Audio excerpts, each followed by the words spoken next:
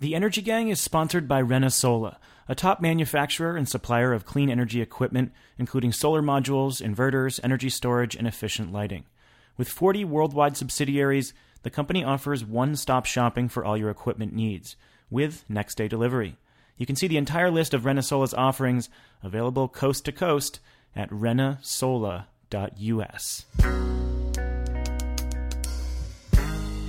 For the week of June 4th, 2015, this is the Energy Gang from Greentech Media.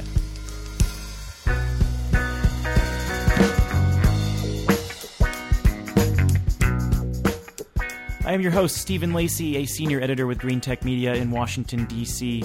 Welcome to the show. Glad to have you with us. In this week's installment, how do we measure economy-wide energy efficiency? We'll talk with an energy economist who's made it his mission to find out. We'll also explore the value of IT-enabled intelligent efficiency. Then we'll talk storage. The gang was at the Energy Storage Association's annual conference last week, and we've got some takeaways on where the industry is at. Finally, we'll talk about some severe troubles for clean coal. Catherine Hamilton and Jigar Shah are my co-hosts, as usual. Catherine's here in D.C. with me. She's a partner at 38 North Solutions. Catherine, I saw you last Friday afternoon in Dallas when you were about to go catch a plane and have pizza night with your kids. I trust you were on time and the pizza was enjoyable? Absolutely awesome. We always have pizza night Friday night, so I did make it back from the flooded Dallas. Yeah, it was crazy. The night before, I was worried that we weren't going to get out. Jigar Shah is in New York City. He is the president of Generate Capital. He also gave the keynote speech at ESA Storage Conference, which one attendee called humorously horrifying, not in a bad way, but in the way Jigar raised questions about how the industry should tout its benefits. Don't you love that phrase, Jigar? Humorously horrifying. I thought it was awesome. That's why I forwarded it to you. Well, we'll see if we can live up to that today. Our guest this week is certainly not horrifying. I cannot vouch for his humor, but he is an extremely nice and an extraordinarily intelligent guy. It is Skip Leitner, an economist with Economic and Human Dimensions Resource Associates, and he's also a senior fellow with ACEEE. Skip, welcome to the show. How are you? Well, delighted. I'm delighted to say my humor is intact, even if there are some horrifying issues to address. Well said. Indeed. Well, you're one of the more prolific writers on the economics of energy efficiency. You've written, I think over 250 reports and journal articles and book chapters. And since I've been covering the energy efficiency industry over the last couple of years, the last 4 or 5 years, you've sent along like 4 or 5 really fascinating, in-depth reports. And we're going to talk about a couple of them. And the broader issues that you address. And you've called your most recent journal piece, which looks at how to link energy efficiency with resource productivity, one of your most important. And in that piece, you look at ways to measure economy-wide energy productivity. And you say that right off the bat, America is only 14% efficient, a number that I think might surprise a lot of people. How do you come to that number? No, a good insight. I might say, all the way back to my early career, yeah, I've done quite a few pieces, as you suggest. Early on, I was talking about conservation and solar energy way back in the 70s, and I wrote a journal article in a German publication, believe it or not. It was translated by a colleague of mine, and I was basically right, but for the entirely wrong reason. So I say that to people listening because somehow we need to rethink how we understand energy in the larger context. And bottom line, in the 70s, I was saying we need efficiency and even then renewable energy to save money. But today I'm rethinking, saying we need efficiency to drive a more robust and more resilient economy. And the reason for that is because, exactly as you pointed out, our nation, when we throw all the energy at the economic process, we may pull, in 2010, 14% of that energy as work meaning the transformation of matter into the desired goods and services, and then, of course, distributing those goods and services where we need them. It might be, my preliminary numbers for today might say we might be up to 15, maybe a little over 15.5% energy efficient. That means we're wasting 85% of the energy resources. And it doesn't take much of an economist or anybody thinking about this. If we're wasting that much in the way we use resources, whether materials, whether water, but especially energy, you can imagine what a huge array of costs that imposes on the economy, and that set of costs just clamps down and makes it harder to provide economic activity and to provide jobs that we need. So we really do need to rethink this thing called energy. Not just a nice way of saving a few dollars, but more fundamental, it's really key to maintaining a sustainable and robust economy over the long term. Yeah, so tell us how you define these terms and how you get here. So in this paper, you use the term exergy, which is a common term. It's useful energy, the energy that runs our machines and our electronics, not the waste energy. And you say that we need to stop thinking about energy as a whole, which includes both useful energy and waste energy. If we think about exergy, we can more appropriately understand the relationship between energy and economic productivity. Explain. Yeah, a good comment. And it needs some explaining, to be sure. It's a bit wonky. It is. And as you say, well, actually, the idea of exergy, the high-quality energy available to do the work we want, that is to say, to transform that matter into needed goods and services, that's the high-quality energy available to do work and how effective we use it. For example, I did an estimate, all of the energy, the thermal energy in the Gulf of Mexico, all that thermal energy, and one way we could say would provide the U.S. with enough energy for over 3,000 years of useful energy. But all that energy in the Gulf of Mexico is not available. It's not a high enough quality, not a high enough temperature to do work. It's there. Everything is driven by energy, but is it available to do work? So my colleague Robert Ayers, and I owe him a debt of gratitude, he's a mathematical physicist, but also an economist, now retired and out of the INSEAD, the International Business School out of Paris.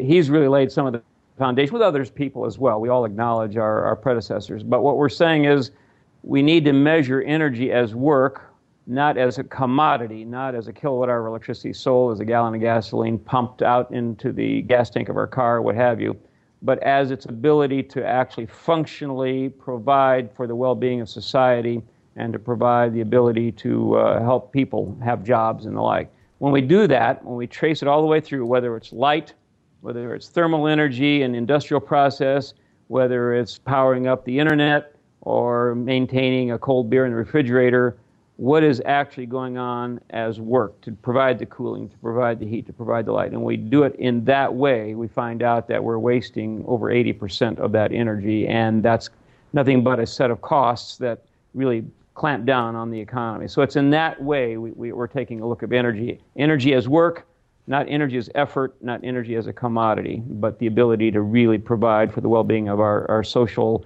and political economy. And just one more question for context here so that people can understand this. What might that mean in terms of GDP growth or in terms of economic productivity? Like, do you have any numbers that you've calculated when we think about exergy efficiency? Exactly. Well, in fact, yes. Bob Ayers and his colleague Benjamin Awar, but I've amplified this as well, looking all the way back to 1900. And we've seen then our economy was 2 to 3% energy efficient. And we've grown to 1950, we grew to 8%, and now we're at about 14%, maybe pushing 15%. And if you track that information over this long historical time frame, and then look at the productivity, the per capita GDP, for example, the personal income available to the average person in our economy, it's growing weaker and weaker. We're seeing the productivity declining. Now, we'll see a spurt maybe this year or next year, and everybody's going to get really happy because we're going to see a little bit of a spurt in 2015, 2016, and we're going to be saying, oh, we're back on track again. But the need is to step back and look at that longer trend and see how that might look. And economists around the world, whether the International Energy Agency, one of my clients, or the OECD, or the World Bank, everybody is beginning to say the economy is getting weaker. And that means we may have a productivity instead of 2% a year with a 1% population growth that gives us 3% GDP. 2% productivity may decline to closer to 1%, 1.2%. That's not enough to provide new jobs. And the reason for that weakening is because of the huge resource constraints brought about by the inefficient use of materials, water, and especially energy. So we're maybe looking, my long-run projection right now, building on standard forecasts, but interpreting them a little bit differently, says by 2040, a typical year for which we look out into the future, we may be 7 to 15 million jobs short. We're going to grow the number of jobs, but slowly, but we still may not be able to provide 7 to 15 million jobs that will be necessary. And you can imagine if we got that many people looking for work, not having available income, we're going to be a fractious nation rather than a nation working together, and that's going to be even harder to do things about climate change, to provide money for education or other programs that we want to see happen in our economy. Skip, when I was hired by the National Renewable Energy Lab in 1994, my boss then, Bob Westby, said, as I was developing an energy efficiency audit program for the federal government, and he said, there is one person you need to contact, and that is Skip Leitner. And so, as you well know, I did that. And at that time, we were just starting to say, meters are a good idea because data could potentially be really important. So now as I think about what you're trying to accomplish, and we have so much more data now available to us, does that provide us some more tools that then are going to help us with this issue of sort of economy-wide efficiency?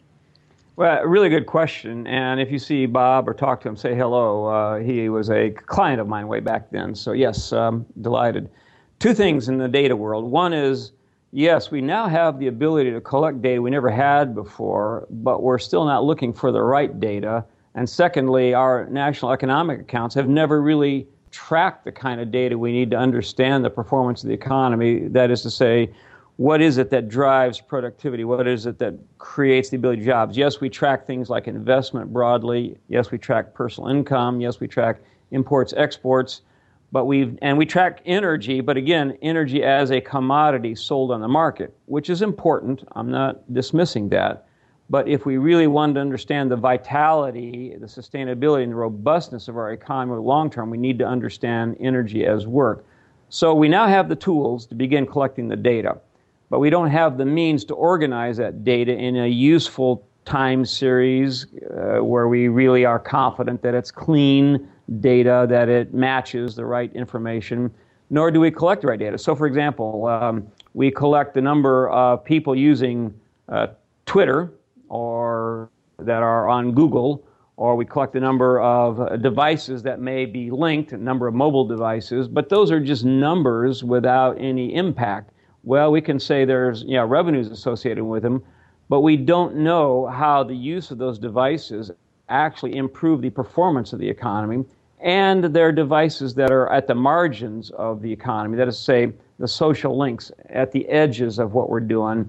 We haven't really developed the data to really connect the core of the economic activity for an industrial plant to say, all right, we're using this amount of heat, we're processing this amount of metal, we're pulling in this number of people, and we have to invest this kind of capital. And how do these individual inputs to the economic process, the industrial activity, how can they be optimized by real-time communication, by understanding that if we use more heat here, then we offset labor here, or if we pull in more jobs in a smarter way over here, that offsets the need for electricity or materials like aluminum or metal, what have you. So the data, the ability to collect the data is there, but we really haven't figured out a way to organize it and specifically to inform us how to increase the robustness, the productivity, the resilience of our economy. And that's a bit of work I think we need to really focus on over the next half decade or so. So, Skip, I'd love to build up to maybe a slightly different argument, which is that it seems to me that a place like Germany seems a little bit more efficient than we are in the U.S. Even though they have much higher costs of electricity and other fuels, their average electricity bills are actually lower than most of the United States, including California. And so I'm curious whether this isn't really just a political issue. And I'm curious, what would you say the relative efficiency is of the German economy versus the U.S. economy? No, that's a really good question and an important way to think about it. So it's not a different way, but it's a highly complementary way we need to realize. Yes, Germany does have spots, if you will, or hot areas where their efficiency is greater than ours. But Germany is actually a lagging economy compared to the U.S. right now, broadly speaking. That's because they have an intense focus, say, on end-use efficiency in the homes particularly. But they still haven't integrated information and communication technology as part of their economic core. So they're focusing on a few areas, and that we see the benefits. And yes, we're absolutely right to cite them as a leading example. But it's, again, at the margins, not at the core. So if you were to ask me, I would say where the U.S. might be 14%, 15%, maybe a little bit above energy efficient as I might measure it. Germany, France, European Union more broadly might be, say, 18%. And we think, well, it's much better, except that both sets of economies are wasting well over 80% of their resources. And that's what we need to focus on. And yes, there are nice examples, but we want to move from proof by example to really developing a core integration within the infrastructure, within the core of the economy, how to really pull this efficiency into higher levels of productivity. And to do that, we need much more robust systems of information, data, managing that data, understanding that data, and then applying that data to useful upgrades in the way we do business, in the way we socialize, in the way we work in our economy. But I'd suggest to you that it's a little bit different than that, Skip. I mean, I understand your sort of methodology of conversation, which I think is not dissimilar to Amory Lovin's since 1975, but I don't think it's it's not really a compelling way to talk to the body politic, right? So, I mean, if you look at Google or Tom Siebel at C3, for instance, or others, I mean, they really are putting the tools together to be able to do such things, but there really is very little political backing around implementing them. So like C3's biggest customer, I think, is Enel in Italy, which has 25 big data pieces. I think he's processing something on the order of 40% more data per second than Google is right now to be able to keep up with the big data needs of Enel. But none of the electric utility companies in the U.S. have actually implemented this. And so I'm just trying to figure out what's the pathway by doing this. It seems to me like the only way to do it is mandates. Well, a good comment again.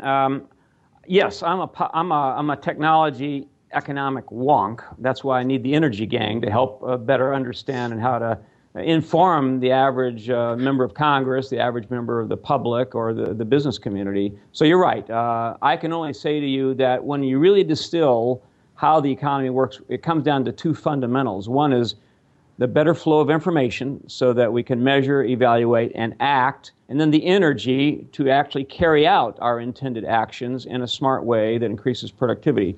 I mean, all biological forms, whether you and me or whether an animal, really depends on how we receive input and then how we act on that. And acting on that in an efficient way is more likely to guarantee a sustainable outcome.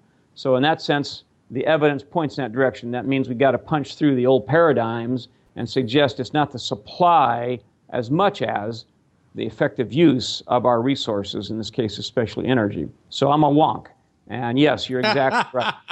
There's nothing wrong with being a wonk. I think all of us have a little bit inside of us. Yeah, and I think, Skip, it's and I think it's a little politics is a little different from public policy. So you have as much of an economic wonk as you are, you also have done a lot in public policy. So if you think of it not as a political solution, but as a policy solution, what are some things that you could think of that would be helpful? Well, yeah. So the first step is to step out of a purely supply-side orientation, whether we're trying to provide more jobs, more investment capital, or energy. It's the effective use of those, and that's where the world of information communication technologies come into play. Rather than we have what we call a device-oriented efficiency, whether we improve, say, an industrial process by installing more efficient motors, or whether we have more efficient lighting, what have you. That's a device intended approach that has limits. We need a more systematic performance, more optimal performance from an array of devices. That means we got to be connected. We got to measure real time. So the first step on a policy side is to understand that supply side thinking doesn't really inform us about the productivity, the robustness, the resilience of our economy. We need to shift that paradigm. But Skip, I mean, I would again say, I'm fairly wonky, and I think I only understood 20% of what you just said. I mean, I think when you think about like Microsoft, for instance, they have argued vehemently that they are the leaders in the country at measuring everything on their campus in Redmond. now that they've measured everything, and I know Brian Janis pretty well, who's sort of the lead of that, what would you suggest that Microsoft do exactly now that they've got millions of data points coming in every second in their Redmond campus? No, you're right, and I only understood 15% of what I said. Yeah, seriously, measuring everything isn't the same as telling you what the impact of everything is. And that's where Microsoft needs to go. Yes, Microsoft actually, through the Digital Energy Solutions and Sustainability Campaign, is a client of mine, as are Intel, Verizon, and others. So I understand what you're saying.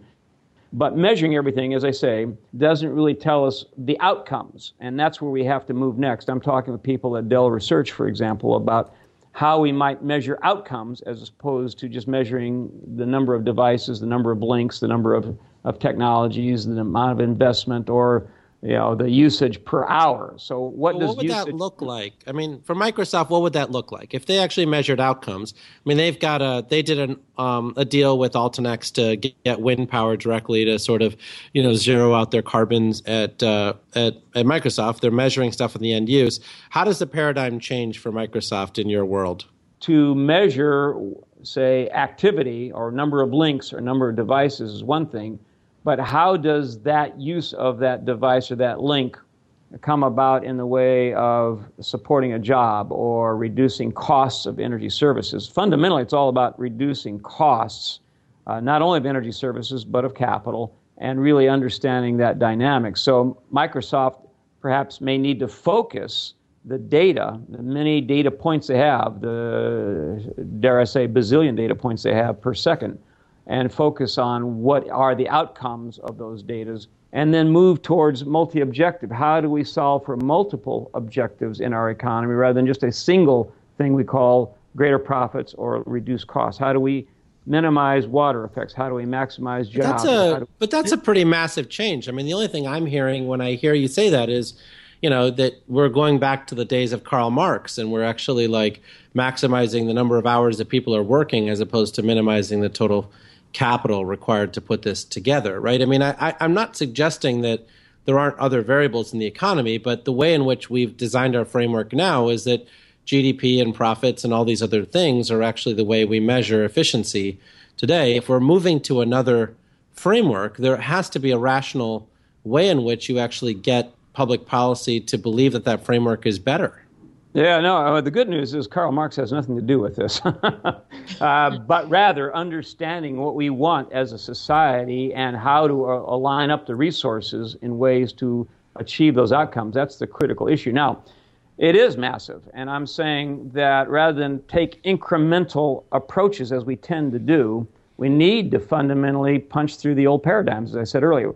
That means we need to line up new metrics, a new way of understanding the economy, and how resource productivity, water, materials, and especially energy need to be changed. But I'd also add capital. When we talk about capital, my car sits idle 96% of the time. In other words, I drive it maybe 4% of the time. Can I afford an investment that sits idle 96% of the time? No. And it requires more energy to allow it to sit in an idle fashion. Or routers, even routers, as we think about the high-tech world, maybe have 5 to 15% of capacity utilized to process and store information, make it available to people. Trucks may have 47% empty backhauls. So the way that we break through that is understanding the functional problems associated with unutilized capital and how many more pieces of machines we have to overcome because so much capital lies around not being used, and even as that imposes a greater constraint through the inefficient use of energy in this particular case. Power plants, we are 50% on average lie idle. Some are really good, like some nuclear plants are 95%, but some may be used 5, 10, 15%, on average 50%. Can we afford that kind of capital lying around idle? Well, thanks for coming on the show and helping us think differently about these issues. Skip Leitner is an economist with Economic and Human Dimensions Resource Associates, and he's also a senior fellow with ACEEE. I will link to some of your papers and some of our coverage of that on the podcast page in the show notes. Skip, a great discussion. Thanks so much for joining us. Well, delighted, Stephen, and thanks, Catherine Jigger. Thanks for helping tease us out a bit more. We got more work ahead. Thanks, Skip. Thanks. Okay, a little break here to hear more about our podcast sponsor, ReneSola. ReneSola has been producing monocrystalline wafers since 2005 and has been manufacturing solar cells and modules since 2008. The company also manufactures and distributes inverters, LED lights, batteries, and mounting accessories, and it puts all these products together into a bundled solution for solar installers. Think about the savings in procurement and shipping costs you could realize by investing in ReneSola's bundled offerings for residential systems. And the time that you could save is enormous as well. ReneSola has coast-to-coast warehouses across the U.S. and 40 worldwide subsidiaries.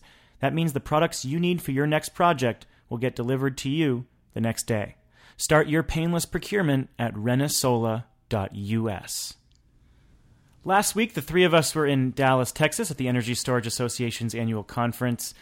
Yes, numerous people at the show pointed out the lunacy of not doing a podcast while there, but we were all kind of running around, and it didn't work out, unfortunately. But we have the next best thing, all of us here this week together to talk about our impressions from the show.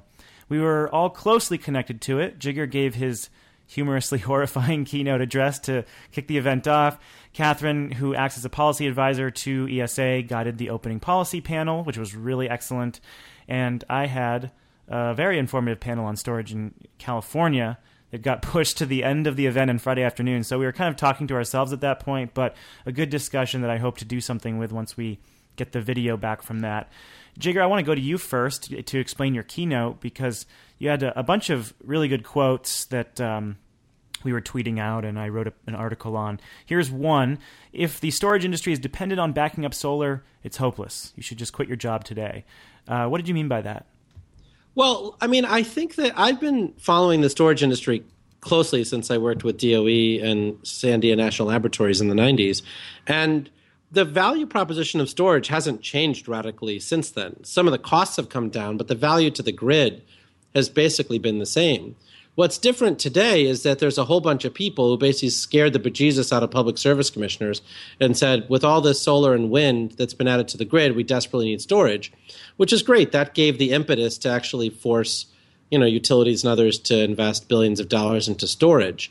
But to suggest for a moment that storage should pin its fortunes on the back of solar and wind makes no sense to me. The original premise of storage is still the same. In a commodity chain like the electric utility grid, storage is valuable. Storage is valuable to offset transmission distribution upgrades. It's valuable to make the grid run better. It's valuable to help generators run more efficiently. In the same way that Skip was talking about, in the first segment, that storage allows the entire system to be made more efficient. Indeed. And what kind of response did you get? Because I think a lot of people have really hitched their wagon to the solar star. So many people are looking to solar as a way to push the storage industry forward, and you really laid out a clear economic case for why these very specific applications beyond just pairing up with solar are much better for many of these companies. Well, I mean, I got a lot of really specific feedback, and I thought it was generally all good. I mean, most people said, you're right, our business is not based on the solar industry, but we do use them as a way in which to get more press and a way in which to get more interest from investors, even though that's not where our value proposition comes from. As an investor who's investing in these things, I have to know how I'm going to get paid. I mean, that was the big part of my discussion, was that I can't just invest in something because it's trendy. I have to invest in something because I think I'm actually going to get paid back. And that's where I think the storage industry has made huge leaps and bounds since the 90s. But if most investors outside of me are still confused by the fact that they have to be funded with storage or with solar and wind, then they're not going to get as much traction. So they have to start being honest about the fact that they're untethering themselves from solar and wind. Well, on the policy front, Jigger, I never talk about storage in terms of renewables, first of all, because certainly with Congress, that's not what you're going to lead with. We always talk about getting compensated for providing services, especially to the bulk power system. And certainly the first service that was able to be compensated was frequency regulation. And that really spurred the whole market with the ISOs. And that's what I usually lead with is like, look, we're able to provide all of these services. We should be compensated. There should be competition, and we should be able to have, get the fair value of that service. Totally. And your opening panel, you didn't hear anybody up there saying, oh, we need storage because we need to back up renewables. Like they're looking at it in this broader grid modernization context and reliability. Yeah, that's definitely the case. Everybody's looking for, storage has a wide variety of services it can provide, some of which may be to help. It's really resource neutral, so it can help. Certainly, it can help resources that are, I wouldn't even call them intermittent, but are more variable. But it can also help coal and natural gas and everything else work better on the grid, just as Jigar was saying earlier. Did you get any surprises out of your policy panel? Anything that interested you, other than the fact that former FERC chair John Wellinghoff's favorite movie is Die Hard? Yeah, that was great. And that Sky is a big wave surfer, which we kind of knew that before. Energy Gang listeners will know that. Yeah, that's right. It was great. These folks all come at it with a great deal of experience behind them, and having, Judith Judson, for example, who's the new commissioner of the Massachusetts Department of Energy Resources. She was the leader of Beacon's, hard-fought fight to get frequency regulation. She was key to getting that order through FERC and has the scars to prove it. But that really jump-started the industry. And so to have her now go to the state side and be able to connect the dots is great. It's really good to see her in that spot. Jigar, did you get any interesting pitches or see any companies that interested you, like after your keynote, and anything surprising in terms of project development or companies looking for financing?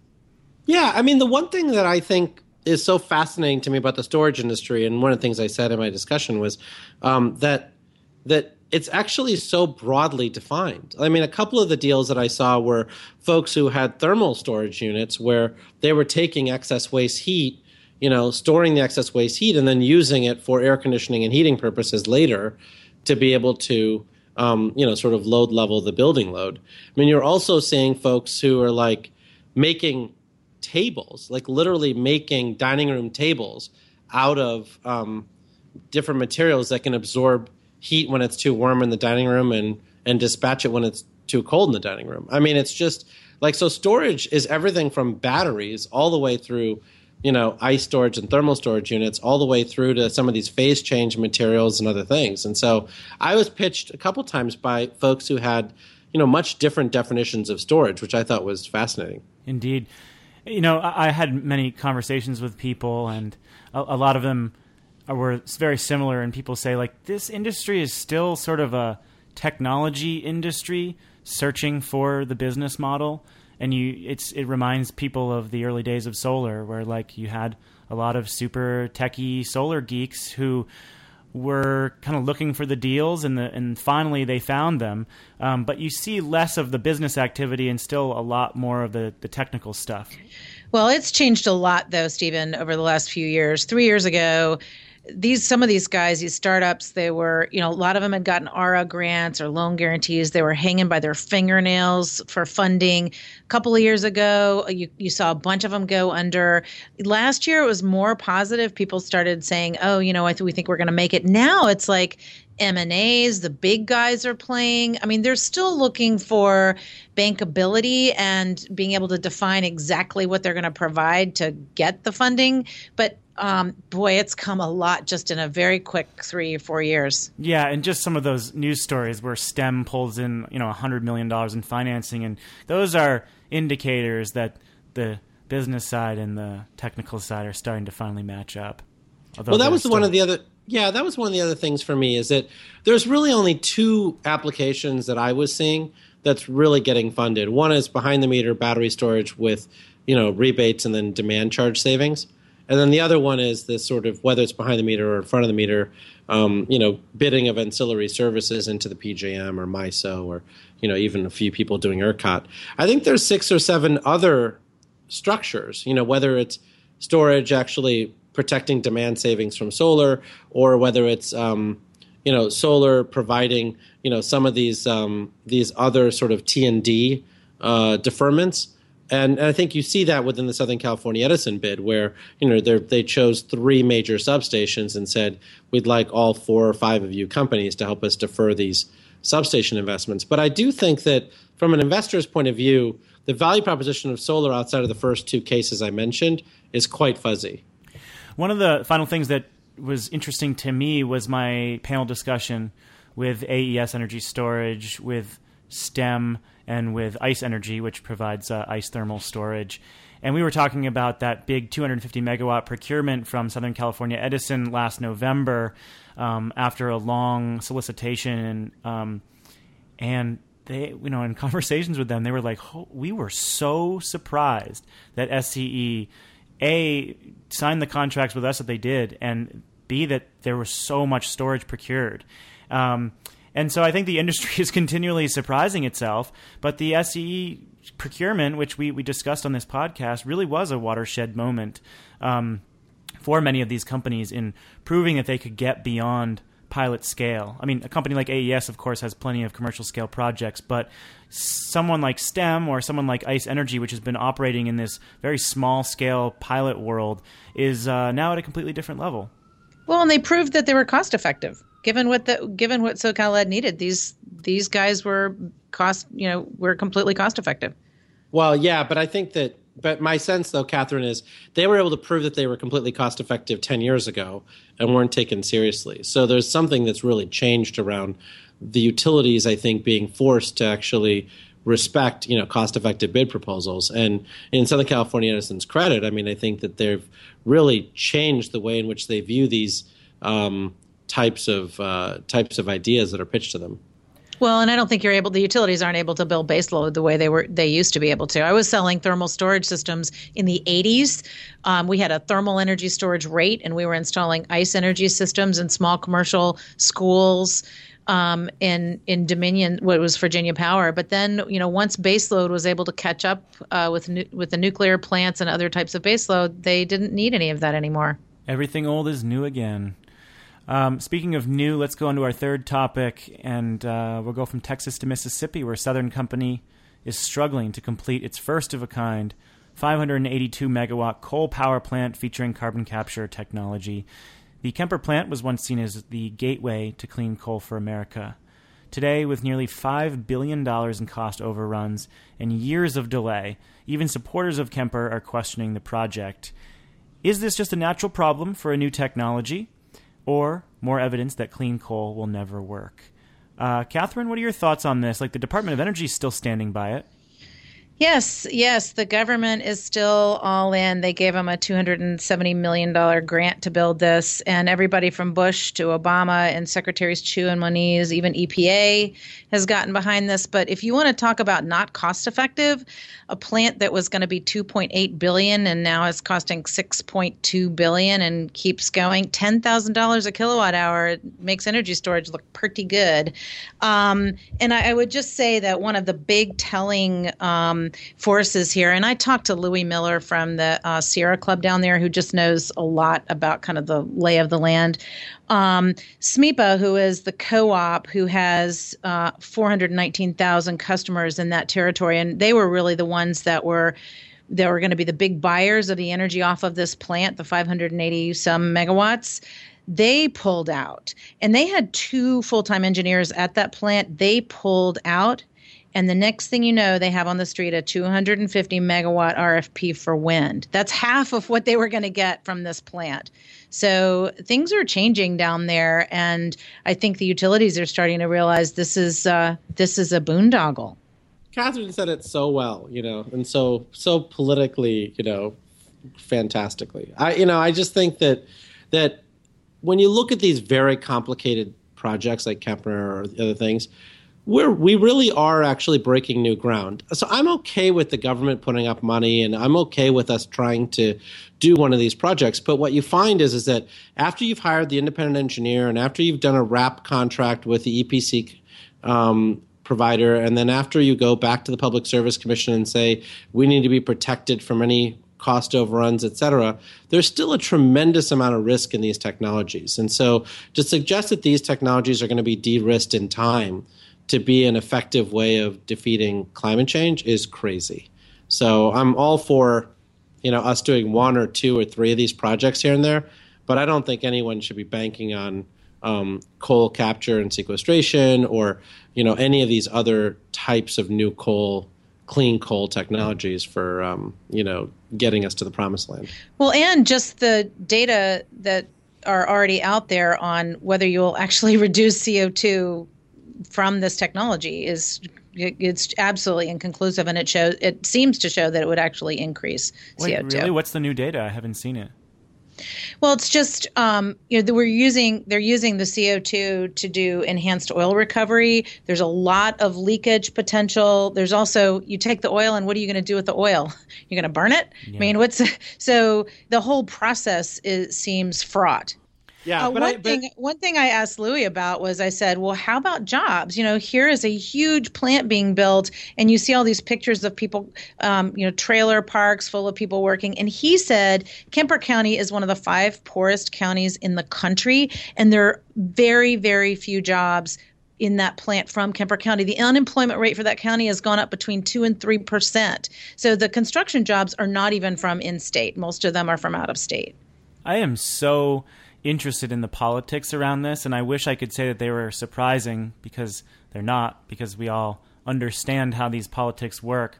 But Mississippi Governor Haley Barbour worked as a lobbyist to Southern Company, and I believe he's decried the stimulus package, but of course urged a law that would allow power companies to raise taxes before a project like Kemper was completed, and his old firm helped secure the federal government loan guarantees for the project. It was $270 million. And you look at all these reports that have come out recently from like Americans for Limited Government or Americans for Tax Reform. There are a bunch of smaller conservative groups decrying federal subsidies for solar power, and you still hear rumblings of Solyndra. But what you see is, billions of dollars being spent for a project that is years over budget, not producing the jobs that were promised, and is going to raise power prices for people. Yeah, so the ratepayers and the stockholders certainly also are going to be footing the bill for this. So who gets blamed for this is the Public Service Commission. So interestingly, the Public Service Commission, all commissioners, there are 3 of them, one for the North, Central, and Southern districts, are elected on off years. So their election is this November. And the Northern commissioners evidently has been really good. He's the one that pushed through the net metering docket. And then the other 2 are up for grabs. And so if they can get, one other commissioner who from Central or Southern who supports clean energy, then Mississippi will really, really change. So, the one thing that I would say is that I really do think that this is an Obama thing. And I think that as soon as Obama's out of office, you're going to see the Republicans wholeheartedly start supporting renewables. I just think we're creating so many jobs in red districts that I just think they don't want to give Obama the satisfaction of showing that they've changed their tune. Oh, I hope you're right. That's both a very cynical and optimistic view of the post-Obama presidency. So we'll see what happens. And that's the show, folks. Let's tell you something you do not know. Catherine, you're up first this week. Thanks. So guess what? The final EPA Clean Power Plan Rule 111D is at the Office of Management and Budget in the White House. Wait, you're focusing on 111D? Yes. I figured I should after I thought that was outside your bashing purview. A coal plant. Yeah, so they have, OMB now has 90 days to either publish it or send it back. They're still hopeful that it will be published midsummer, July timeframe. So, and then at that point, the states have to start putting together their plans. So pretty exciting. Jigger, how about you? So there was a story out of the UK where a number of eminent UK scientists were joined by John Brown, the former CEO of BP, to say that we needed a global Apollo program to be able to really move us to getting renewables cheaper than coal. I thought that it was amazing just because, one, renewables are already cheaper than new coal. So this notion that we need to get cheaper is crazy. Yes, we are going to thank you. Cheaper. And they said in a decade. They said in a decade renewables Right. cheaper than coal, which was insane. And for anyone who knows the UK is not even close to being as efficient as Germany is. So you would think that these guys would just do a 10-year Apollo program for the UK and try to get their own backyard in order before they start imposing their will on the rest of us. They should do an Apollo program for their energy efficiency program, which is completely broken. Yeah. Okay. So, well, no, I thought that was really interesting too. I'm glad that you had the same take, because going back to our Hawaii discussion on like public policy setting an agenda that's far behind the market reality, this is a perfect example of that. Yeah, it's just anyway, it's crazy. Just because I mean, Lord John Brown actually did a lot of the foundational work when he was at BP in 1999, 2000, 2001 to help the solar industry get to where they are today, right? I mean, he should be taking credit for some of that stuff, but instead he's sort of signing his name onto something that says we're not quite there. I have two this week. The first, I can't believe I didn't mention at the beginning of the show, is that this week we are 2 years old. Yay. Woo! I love doing this with you guys. We say it at the end of every year, but like it really is the highlight of my week. And yeah, we've been doing this for exactly 2 years. We've got a lot of wonky folks who are into the show and very passionate about what we do, and we're just so thankful for them. Yeah, it's awesome. We love them all. And I know many of them are in D.C., and I know for a fact that many of them run, because I've been told by them that we keep them company on their runs and their workouts in the gym. So this brings me to my second one. I mentioned the Clean Energy Leadership Institute, or CELI, last year, which is a great organization here in the city that's helping educate young professionals about all facets of the clean energy industry and to create better connections here in D.C. It was actually founded by Adam James, who is our global demand analyst and who I used to work with at the Center for American Progress. And he wanted to let me know that GTM, Sol Systems, and CELI are going to be hosting a fundraiser, 5K, on Sunday, July 12th in D.C. And it's $10 to enter, $15 after June 8th. And then we will be tripling your donation along with Sol Systems. So come show us how fast you are and how generous you are by supporting an organization that I really like. And then they're trying to help build the next generation of clean energy leaders, many of whom I know listen to this podcast. I myself, I'm a recovering runner. As many of you know, I'm a powerlifter, so cardio is really anything over one repetition. But I'll be cheering you on. So you can, to find out more, go to cleanenergyleaders.org, and you can check out the events section. Oh, and talking about fundraisers, the summer solstice party in D.C. is coming up for the Solar Foundation. So yes, indeed. June 24th, I think. Well, we're going to be at Grid Edge Live doing our podcast. Oh yeah. Right. Yeah. Oh, well. Speaking of which, if you are going to be at Grid Edge Live in San Diego, the three of us will be doing a show, and we will have a special guest, and it's going to be a lot of fun, as our live shows always are. And that is it for this week. To contact us with your comments, questions, story ideas, email podcasts@greentechmedia.com. Help boost our ratings in iTunes. Leave us a review, rate us, pass us along to your friends and colleagues. That really helps us out to find new listeners. And you can also catch all our back episodes at greentechmedia.com, or, of course, on iTunes, on SoundCloud, or on Stitcher Radio. A huge thanks to Renesola for supporting the show, and a thanks to all of our listeners for supporting us over the last couple of years. You really are amazing. Jigger and Catherine, you're amazing as well for putting the time into this. Aw, you're amazing too. Have a great weekend, Catherine. Yeah, you too. You as well, Jigger. Thanks. You too. With Catherine Hamilton and Jigger Shah, I'm Stephen Lacey, and this is the Energy Gang from Green Tech Media.